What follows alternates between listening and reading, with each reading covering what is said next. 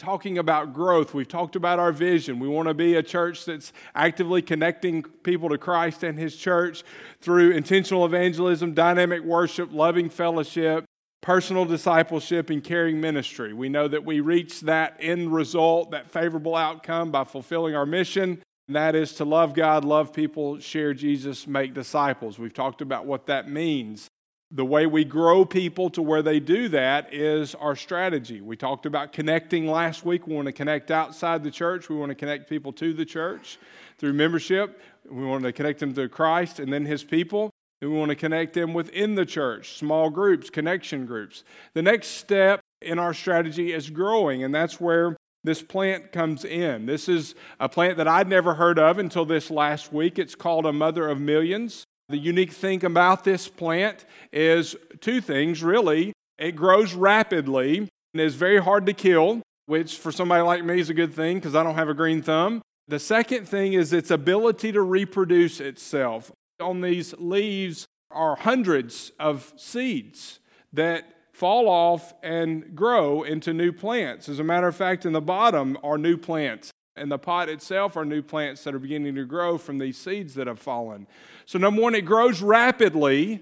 It's amazing, its ability to grow, but then also it reproduces itself, which is a perfect picture of what we're called to do as disciples. We are called to grow in Christ, to grow as He molds us and shapes us into the image of Himself, as God shapes us into the image of His Son Jesus, but we're also called to reproduce ourselves, to mentor and then to multiply.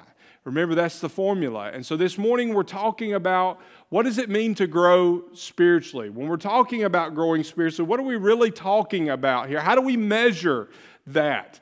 Well, those are the questions that we want to look at this morning and hopefully answer before we leave today. The purpose of today is to encourage every follower of Christ to grow, to become like Christ, to mature in their faith, to reach spiritual maturity. And I believe that you can never be all that God wants you to be without making some commitments in your life. Commitments as they relate to being obedient, to following Him, but to growing in your relationship with Him. This is Grow 201. If you'll remember in our first message, we talked about the next step classes, our strategy, how we're going to introduce people to these concepts. We want this to be a part of the DNA of the church, yes, everyday ministry, but we're also going to introduce folks to this through a series of next step classes. One of them is membership, which we'll be teaching in February. Last week we talked about Connect. Membership is a part of that, but the membership class goes a little deeper than what can be done in the time of a message. Today, though, and for the next 2 weeks after today, essentially we're going to be going through the Grow 201 class, the Serve 301 class, and the Go 401 class. Today is Grow 201. We're going to talk about spiritual maturity, growing in our faith. And we're looking in Ephesians chapter 4, verses 11 through 16. So if you want to turn there, if you have your Bibles, turn to Ephesians chapter 4. We'll look at verses 11 through 16, beginning in verse 11. And He personally gave some to be apostles, some prophets, some evangelists, some pastors, some teachers for the training of the saints and the work of ministry to build up the body of Christ, until we all reach unity in the faith and in the knowledge of God's Son, growing into a mature man with a stature measured by Christ's fullness. Then we will no longer be little children, tossed by the waves and blown around by every wind of teaching, by human cunning, with cleverness in the techniques of deceit, but speaking the truth in love, let us grow in every way into Him who is the head, that is Christ. From Him the whole body, fitted and knit together by every supporting ligament, promotes the growth of the body for building up itself in love by the proper working of each individual part. Spiritual growth. If you are a follower of Christ, you are born again into God's family. And once you're born into God's family, God expects you to grow up. If you think about physical birth, we have two births. If you're a Christian, you have two births. You have the physical birth, and that gives you the desire to grow physically. Your body will grow physically. If you're saved, once you become a Christian, you experience a spiritual birth. And in the same way your body desires to grow physically, God desires that you grow spiritually after you're born again into the family of God.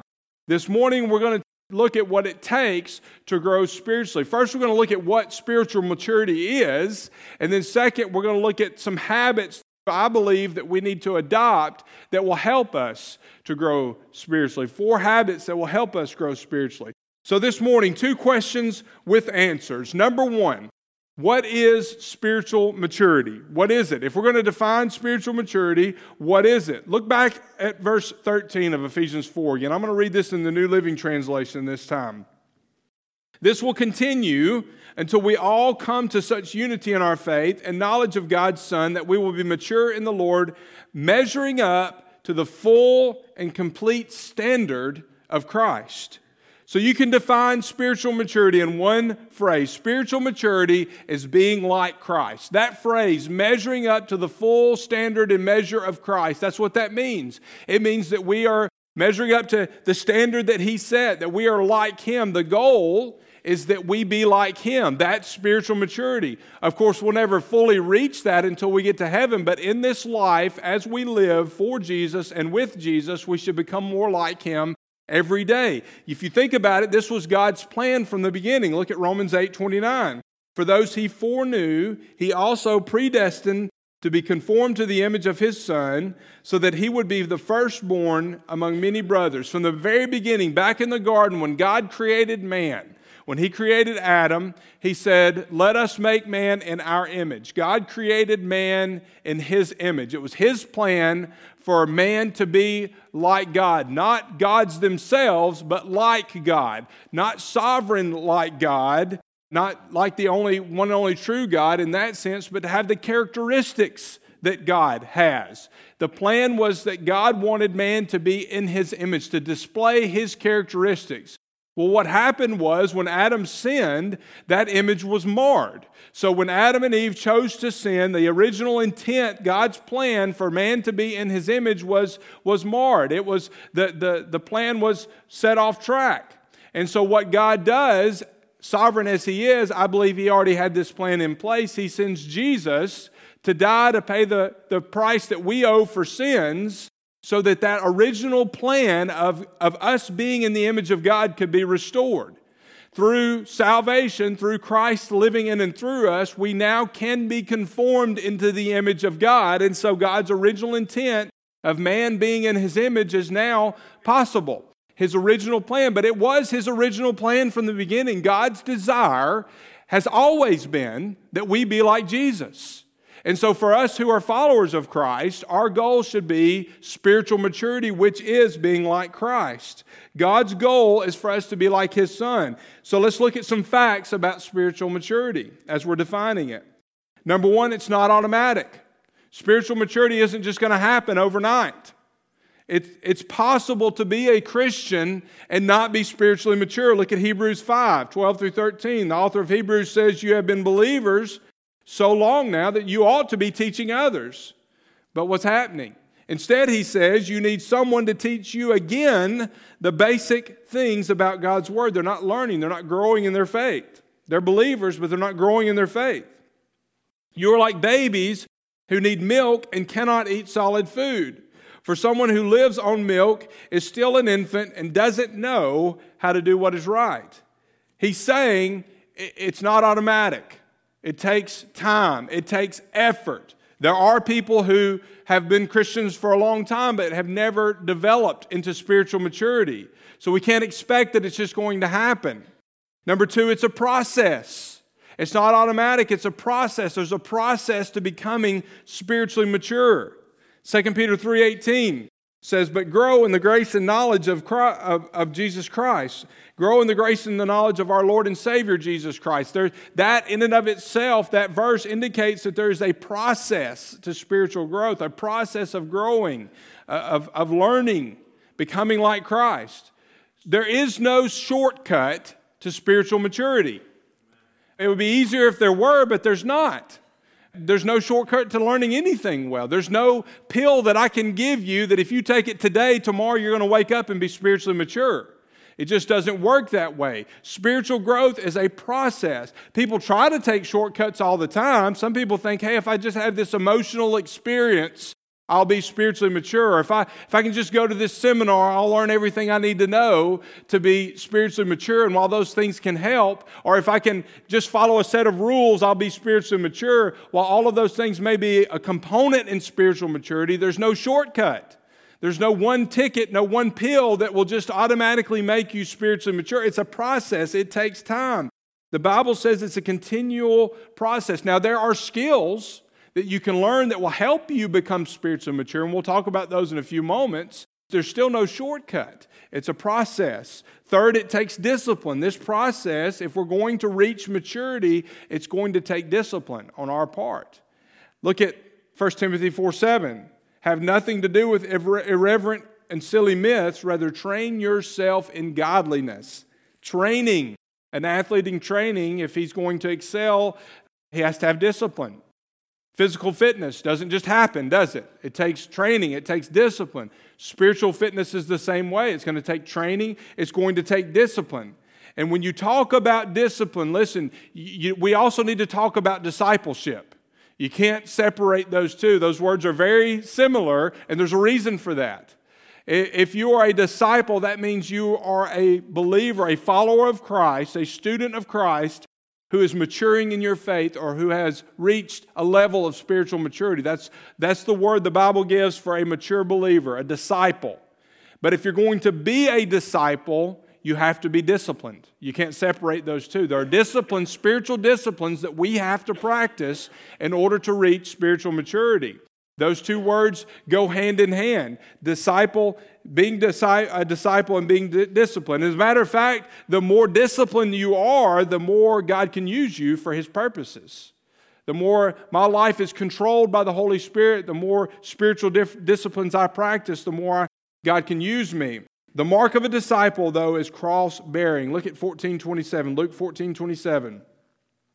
Whoever does not bear his own cross and come after me cannot be my disciple. God wants us to bear our cross. How often does He want us to do that? Well, daily. Jesus said in Luke 9:23, then He said to them all, whoever wants to be my disciple must deny himself and take up their cross daily and follow me.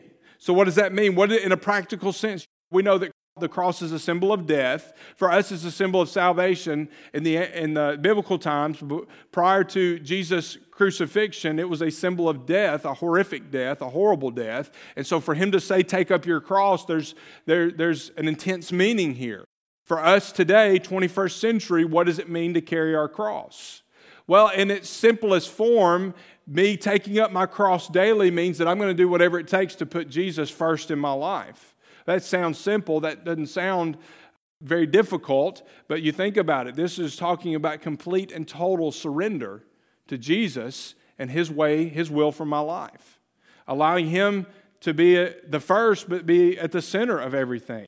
It means that I'm going to die to myself. The cross is a symbol of death, so I'm dying to myself, my way of doing things. Every day I'm getting up and I'm saying, not my will, but your will. That old life is gone. I've got a new life. Jesus, you're in control. Whatever you call me to do, I'm going to serve you, and I'm going to submit to you regardless of the consequences of that, regardless of what type of persecution comes my way as a result of following you. I'm going to identify with you in submission, in sacrifice, and in service. I want to be like Jesus in every way, including being willing to suffer for the sake of the gospel. Taking up my cross daily means I'm going to do whatever it takes to put Jesus first in my life and to become like Christ. We want to grow in our faith. Spiritual maturity is being like Christ, growing spiritually to become like Him. So our next question is, how do I grow spiritually? We know what spiritual maturity is, so how do I reach spiritual maturity? What do I need to do to grow? How can I become a disciple? Well, by developing disciple habits. Look at Colossians 3:9 and 10. Don't lie to each other, for you have stripped off your old sinful nature and all of its wicked deeds. Those are old habits that we practiced before we were saved. Then verse 10, put on our new nature, our new habits. New nature, and be renewed as you learn to know your Creator and become like Him. The old nature, those are old habits that go with that old sinful nature. The new nature brings with it new practices, new habits that come with the new nature once we're saved, being like Christ.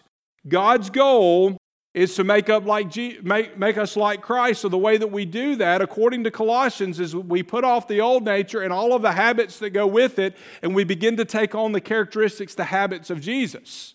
So we replace those old habits with new habits so that God can use those disciplines, those habits, to make us like Christ. That's His goal. So what's a habit? Well, a habit is a continual, often unconscious inclination to do a certain activity acquired through what?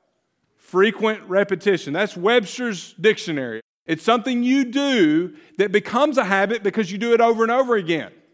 Another definition says that a habit is an established disposition of character.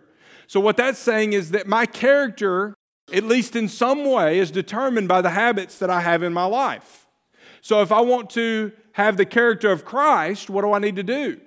I need to practice the same habits that He did when He was on earth. If I say I have the character of being kind, that means that I have developed the habit of being kind to others. If I say I am disciplined, I have the character of being disciplined, that means I've developed discipline in my life. At least in some way, our character is determined by the habits that we participate in our lives over and over and over again. A habit is also a customary practice, something that you do over and over. I enjoy playing golf. I don't play very often. I don't have time to play very often. I enjoy playing. But because I don't play very often, I'm not very good. My previous church, every now and then I would go with a group of retired men that played every single day.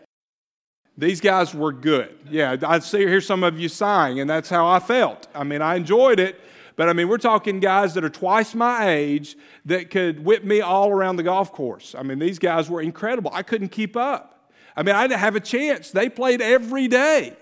They were incredible and usually played the same course, so they knew it like the back of their hands, and I was lost out there. I enjoyed it, but I just couldn't keep up because I can't play every day. If I'm going to develop the habit, if I'm going to develop into a good golfer, that means I'm going to have to do it every day over and over and over again. And I know a hobby's not the same as a habit, but the principle's the same. In order to be good at it, you've got to do it over and over and over again.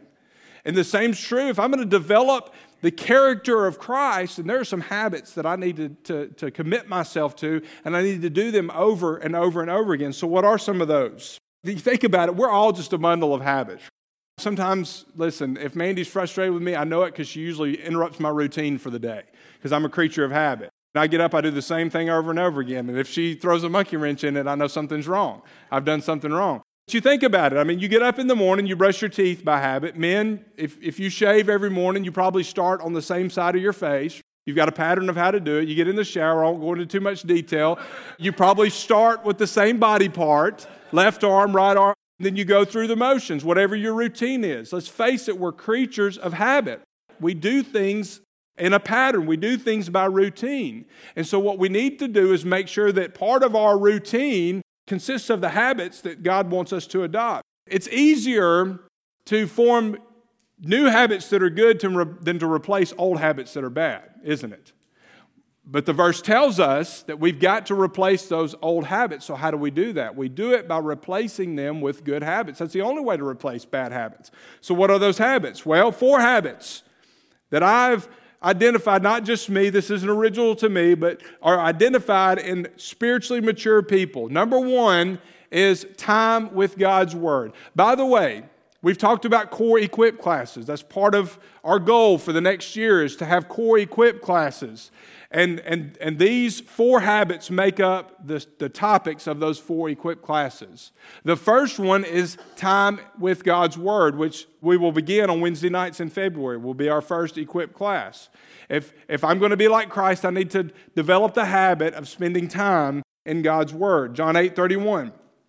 So Jesus said to the Jews who had believed Him, "If you continue in my word, then you are really my disciples."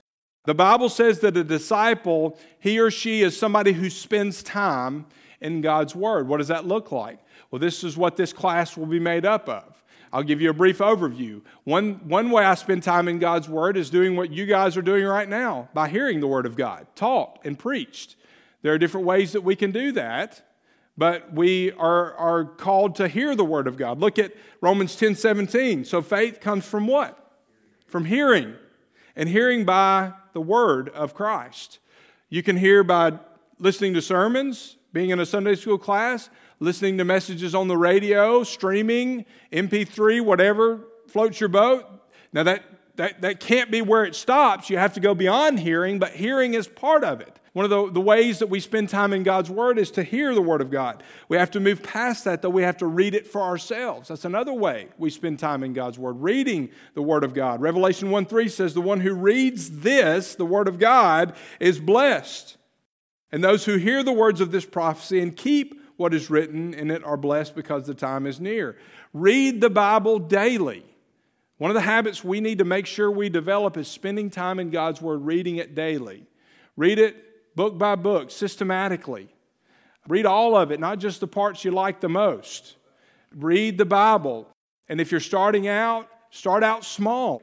In our Equip class, we'll talk about how to do that, but don't think you're going to start out reading 6 chapters a day. But read it and find a reading plan. How many of you have the Bible app on your phone? Filled with tons of great devotionals, great reading plans. From reading through for an entire year to reading a few verses with a devotion a day. Find a plan and stick with it. If you skip a day, it's okay. Don't beat yourself up too much. Just start back the next day. The important thing is that you spend time reading it daily. Read the Bible daily and then study it. If I'm going to develop into being like Christ, then I've got to go beyond just devotional reading. I have to spend time studying the Word of God. And I want you to hear me. You don't have to have a seminary degree to study the Bible. If I can study the Bible, anybody can study the Bible. When I was coming up in school, studying was not what I was known for. Ask my parents. On more than one occasion, my dad told my mom, we need to let that boy quit college and get a job. I finally grew a brain and figured out how to study, and then I was in school for another 10 years after that, because God has a sense of humor, but anybody can study the Bible. Don't think that you can't. Start with a good study Bible. The NIV, the NLT study Bible, the Holman study Bible. Start with a good study Bible. Read a passage. Take notes on what you learn, whatever jumps off the page at you. Look at the study section, the commentary section of your Bible. See what other people have said about it. That's a good place to get started. We're going to talk more about how you can learn to study the Bible in our Equip class. 2 Timothy 2:15 says, be diligent to present yourself approved to God, a worker who doesn't need to be ashamed, correctly teaching the word of truth. I mean, he's talking to Timothy, but that's for all of us, folks. We need to make sure we are able to present ourselves approved to God, accurately handling the word of truth. We don't need to be ashamed. We need to study the word of God. We've got to know the word of God, and we need to memorize the word of God. That's another way we spend time in God's word. Proverbs 7:2-3 says, keep my commands and live, protect my teachings as the pupil of your eye, tie them to your fingers. It's a Wonderful Life every year, the uncle that ties strings to his fingers because he forgets everything. That's what this is talking about. Memorizing, making it a part of your memory. Tie them to your fingers, write them on the tablet of your heart. Because the truth is, if God's word is in my heart, then I've got it with me everywhere I go. You can carry the Bible everywhere on your phone, your device, but if I've got it in my heart, I can use it anytime. So putting it in my heart is one of the ways I spend time in God's word, memorizing it. Then meditating on the scriptures. I've talked a lot about being busy. I think one of the effects of being busy is that we don't spend enough time meditating on the Word of God, the truths of Scripture. We need to spend time thinking, internalizing, yes, memorizing, but meditating on the Word of God. It helps us to become like Christ. It helps us to know how to pray. It helps us to know the will of God. So how do we meditate? Well, how do you meditate? Picture whatever passage you're reading. Picture that passage. As you're studying, you're looking at study notes, you're looking at a passage of Scripture, maybe you'll underline some things, you'll highlight, color code verses, but then you move from studying and you're going to meditate on it. Picture the scene in your mind as you're reading it, unfolding before you, what it must have looked like in the ancient world and what was happening. Picture the scene in your mind. Rewrite the Scripture in your own words. If you're ever taking a writing class, that's one of the practices. Take the story, rewrite it in your own words. It helps you learn it. If it's talking about an individual, you can replace personal pronouns with yourself, names with yourself. Put yourself in the story to help internalize it. thinking about it, rephrasing it in your own words, making it personal. These are ways that we meditate. And then don't forget to ask the question, what is this challenging me to do? There's a truth that is timeless, but what is it? How do I take it and apply it? How do I use it in my own life? Which is another way we spend time in God's Word, is applying. We read it, we hear it, we read it, we study it, we memorize it, we meditate on it, but we've got to take it and use it in our daily lives. James 1:22 says, be doers of the word and not just hearers only. You got to move past hearing. Hearing is important, but you got to move past that. Not just hearers of the word only, deceiving yourselves. Matthew 5:19, therefore whoever breaks one of the least of these commands and teaches people to do so will be called least in the kingdom of heaven. But whoever practices, applies, and teaches these commands will be called great in the kingdom of heaven. 3 questions to ask when determining how to apply the Word of God. First of all, what did it mean to the original hearers, the people who it was originally written to? Because within that, you're going to find the answer to the second question, and that is, what is the underlying timeless principle? There's a principle in this passage that it was taught to the original people. There's a truth there that will never change. It is timeless. But here's what does change. The truth does not change, but the third question, how do I take that truth and apply it in 21st century living for Christ? I mean, how do I use it today? How does God want me to use this in my life? That's application. So we need to apply it. We need to spend time in God's Word. The next habit is prayer. We need to spend time in prayer. John 15:7 says, if you remain in me and my words remain in you, ask whatever you want, and it will be done for you. Again, the condition there is not a free ticket to get whatever you want. It's that if I remain in Christ, I know Him, I know His will, and I'm going to ask for things in line with His will because He's giving me the desires of my heart. That's what that verse means. He shows me what He wants, and I pray in line with that. And when I do that, God's ready to give it. So prayer, we just went through a series on prayer on Wednesday night, but briefly I'm just going to cover the acts of prayer. It'll get you started. Adoration. I start my prayer with, God, you are holy, you deserve my praise. I'm going to praise God. I'm adoring Him. Then I'm going to confess sin. Confession of sin. I want to make sure that my heart is right before I begin to ask God for things. If there's sin in my life, Lord, show me. I'm confessing it. I'm turning from it.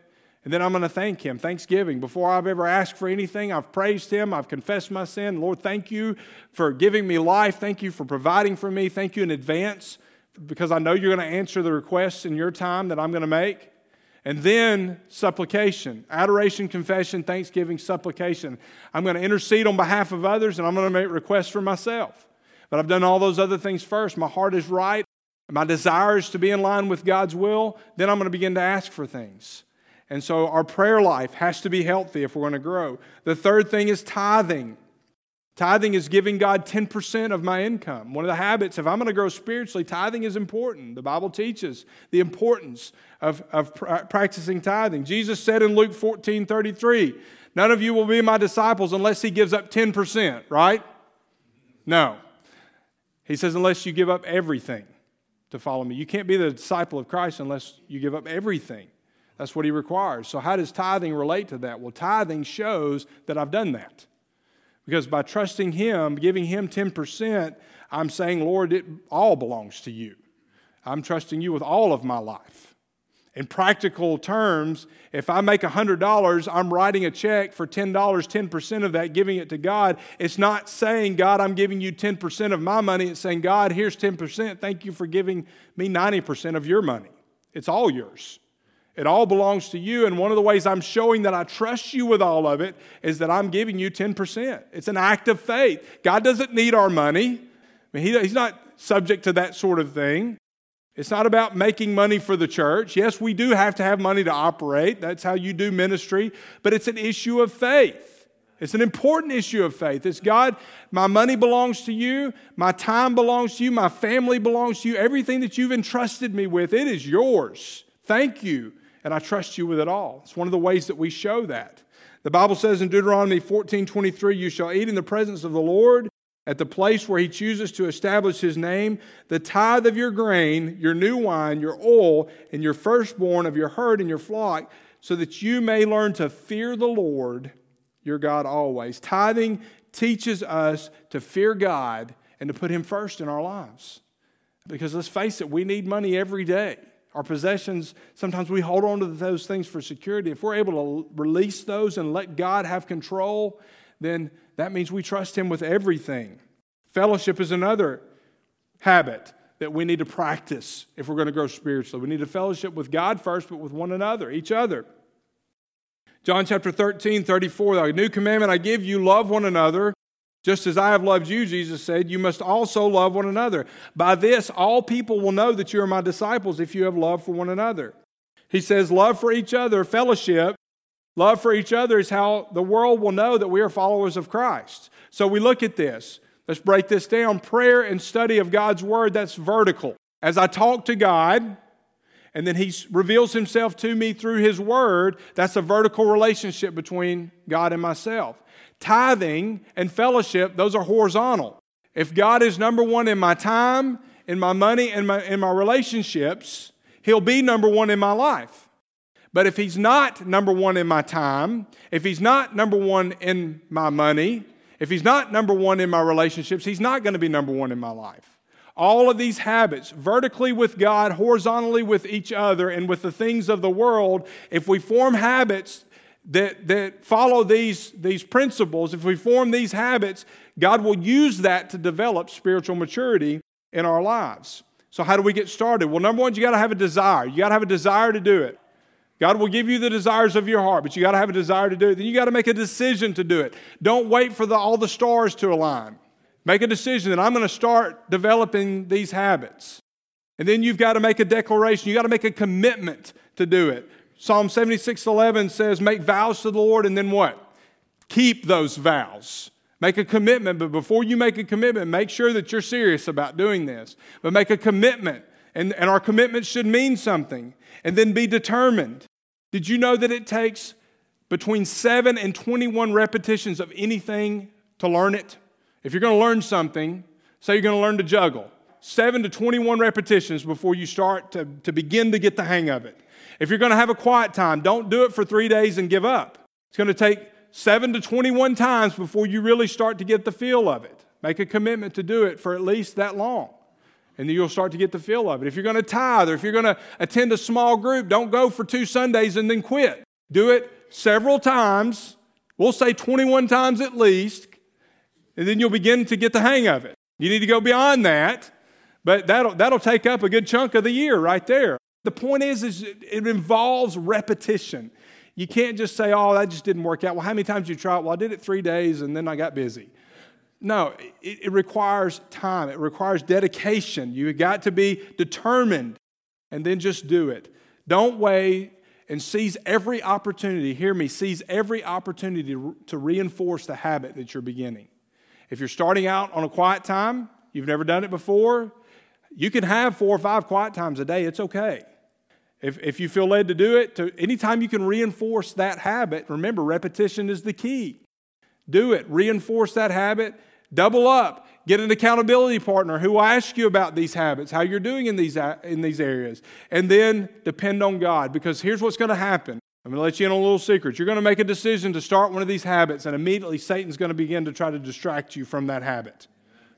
You're not going to be able to do it on your own. Every day, remember, every day I'm surrendering to the Lord. I'm picking up my cross every day. Lord, your way, not my way. I need your power, your strength to be able to do this. But if you depend on the power of God, then you can do it, because Philippians 4:13 tells us that we can do all things through Christ who strengthens us. We have to depend on the power of God. We're talking about spiritual growth. We're talking about what it means to grow spiritually. And I want to try to give you a little bit of a visual for that this morning. I've got 3 glasses here. All 3 of these glasses represent something. The first one, of course, is green. What do you think that represents? Growth, right. Green, we think of things growing. Plants, grass, trees, green leaves, things of that nature. Green represents growth, and our goal is that we want to grow spiritually. We want to be characterized that way. When people look at us, hey, they are disciples of Christ, they're growing in their faith, they're practicing these habits. A lot of people, unfortunately, are like this glass. They're blue. They're blue because they're not where they should be. And let's face it, there are a lot of things in life that cause us to be blue. There are a lot of distractions, a lot of things that happen to us. Things don't go the way that we plan. Living for Jesus is harder than we thought. Our family lives aren't what we would like for them to be. Our jobs aren't where we think that they should be or where we should be in our jobs. And so we're blue, but we don't want to stay blue. We want to be green. We want to grow. And so what does it take to get from here to there?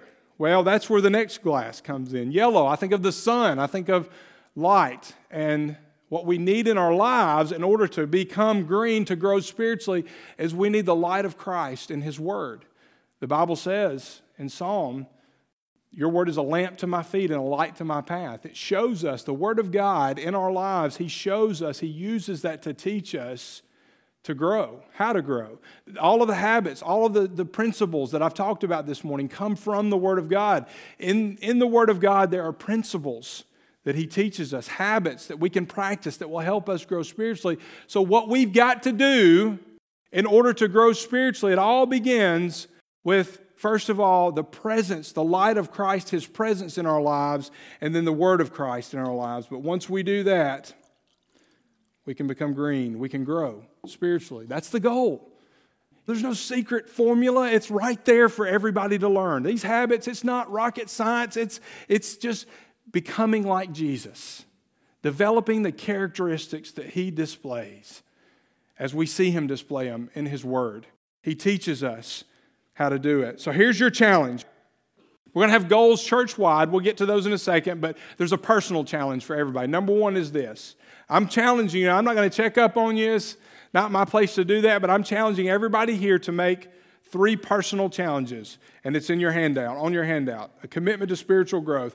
Number 1, commit to a daily time with God, a quiet time. Every day, spend time with the Lord. Every day. If you miss a day, pick right back up the next day. Just every day. A weekly tithe to God, giving God 10% of all that I have, all that He entrusts me with. I'm going to give Him 10%. It's an act of faith. And then third, a committed team for God. We talked about this last week, but one of the ways you're going to be discipled, remember discipleship is key to growing spiritually, is in a connection group. So you're committing to a daily time with God, a weekly tithe to God, and a committed team for God, a small group. That's the personal commitment. What are we going to do as a church in order to promote spiritual growth over the next year? Well, one of the first things we're going to do is we're going to begin our Equip classes. I talked about that. The first one is time in God's Word. It'll begin the first Wednesday in February. I know some of you are tied up on Wednesdays. We will offer it again at some point during the year. We're going to begin that on Wednesday nights in February. Here's another challenge. You can pick or choose or do both. We want to promote spiritual growth. We want to promote spending time in God's Word. We want to promote developing spiritual disciplines. So I'm challenging you to do one or two or both of these things. Read through the Bible in a year. If you'll look in your bulletin, there's a guide to do that. We've made it easy. Okay, it's on the website too. When I read through the Bible, I've done it both ways, but I like the chronological reading through the Bible. And that's what this is. It's just a guide to do that. Again, it's on the website. Another option, or you can do both, is I'm recommending a book that you can read that's on spiritual disciplines. The Life You've Always Wanted, Spiritual Disciplines for Ordinary People by John Ortberg. One of the reasons I like it is his name, Ortberg. It's unique. But no, it's a really good book, an easy-to-read book on developing spiritual disciplines. The link to this is on the webpage under the Grow tab. The Read Through the Bible guide is in your bulletin on the webpage under the Grow tab. Another goal, pick one or both of those. In your family, we want you to develop a quiet time alone with God. That's your personal commitment. But in your family, do you have a daily Bible study with your family? If not, I'm encouraging you to start one. I mentioned the Bible apps on your device. There are tons of good family plans. If you have small kids like me, some of them have videos, and the kids love the videos. Those are good, but there's one that I would recommend that we've started. We kind of took a pause from it to do one of those plans geared towards the younger kids because we have the younger kids. One I would recommend is 66 Books, One Story, A Guide to Every Book in the Bible by Paul Reynolds. It's a great overview of the entire Bible and how it all points to Jesus. The link to that, again, on our website. You can look under the Grow tab. If you are a couple, you don't have kids, maybe your kids are out of the home, maybe you don't have kids, I can't recommend a better starter Bible study than James Dobson's Nightlight for Couples. If I marry a couple, that's one of the gifts I'll give them. Start with that. Great devotional to do. If you're parents and you want to do one without your kids, Nightlight for Parents is a good one. There are tons of them, but there's just a few. Again, those links are on the webpage. It takes you straight to Amazon where you can buy a used copy or a new copy, whatever, Kindle version, whatever. We're going to end with 1 Timothy 4:7. Those are our goals. And I challenge us as a church to strive to meet those goals. 1 Timothy 4:7.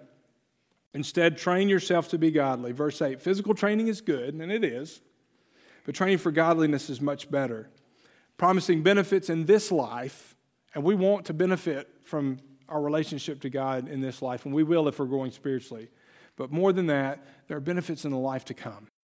I'm talking about salvation. You don't earn your salvation, but there are rewards for the faithful. And in this life, we can grow close to God, more intimate in our relationship with Him. We can become more like Jesus. And in the life to come, we will be like Him. We will never be completely like Him in this life, but when we see Jesus face to face, we will be as He is. That's the goal. Spiritual maturity, one step at a time, one day at a time, becoming like Christ. And with His help, His power, His strength, we can develop the habits necessary to become believers who have grown deep in our relationship with Christ. Let's pray together. Father, thank You for giving us the tools needed, the strength, the power, the tools, Your presence. Everything we need to grow spiritually has been made available to us. We know that the only way that we can begin that process, of course, is to be Your children, to be saved, to be in a relationship with You. The only hope for growing spiritually is first if we know You as Lord and Savior. And I pray that if there's someone here in this room today who hasn't taken that first step of growth, the most important step of receiving the salvation that only You can provide, I pray that during this time of commitment they would come and allow me to share with them how to make that decision. There may be others here today who are believers but haven't grown at all, and they need to begin the process of developing these habits today. And we as a church family want to support them, but maybe that's the commitment that needs to be made. Maybe some folks are growing spiritually, but like all of us, we know we haven't arrived. We'll never arrive until we arrive in heaven. So maybe there's an area we're struggling with a little bit, or that we need to develop even more. Whatever it is, Father, I pray that we would develop those habits and continue to develop those habits. Father, You've called us into a relationship with You, but You didn't call us and leave us as we were. You called us to conform us into the image of Your Son, Jesus. That was Your plan from the beginning, for us to be like You. Not gods, but to be godly. So, Father, I pray that we would do whatever it takes to put You first in our lives, to take up our cross daily, deny ourselves, and follow You. To be obedient and to identify with You in suffering and service and sacrifice, to be able to do whatever You've called us to do so that we can become like You. Well, we want to be mature in our faith, deep, our roots deep in You and in Your Word. Lord, we thank You for being patient with us, and I pray that today would be the beginning of a new journey, going deeper in our relationship with You. Whatever other commitments need to be made, Father, I pray that we would make those now, in this time, for it's in Jesus' name that we do pray. Amen. Would you stand for our commitment?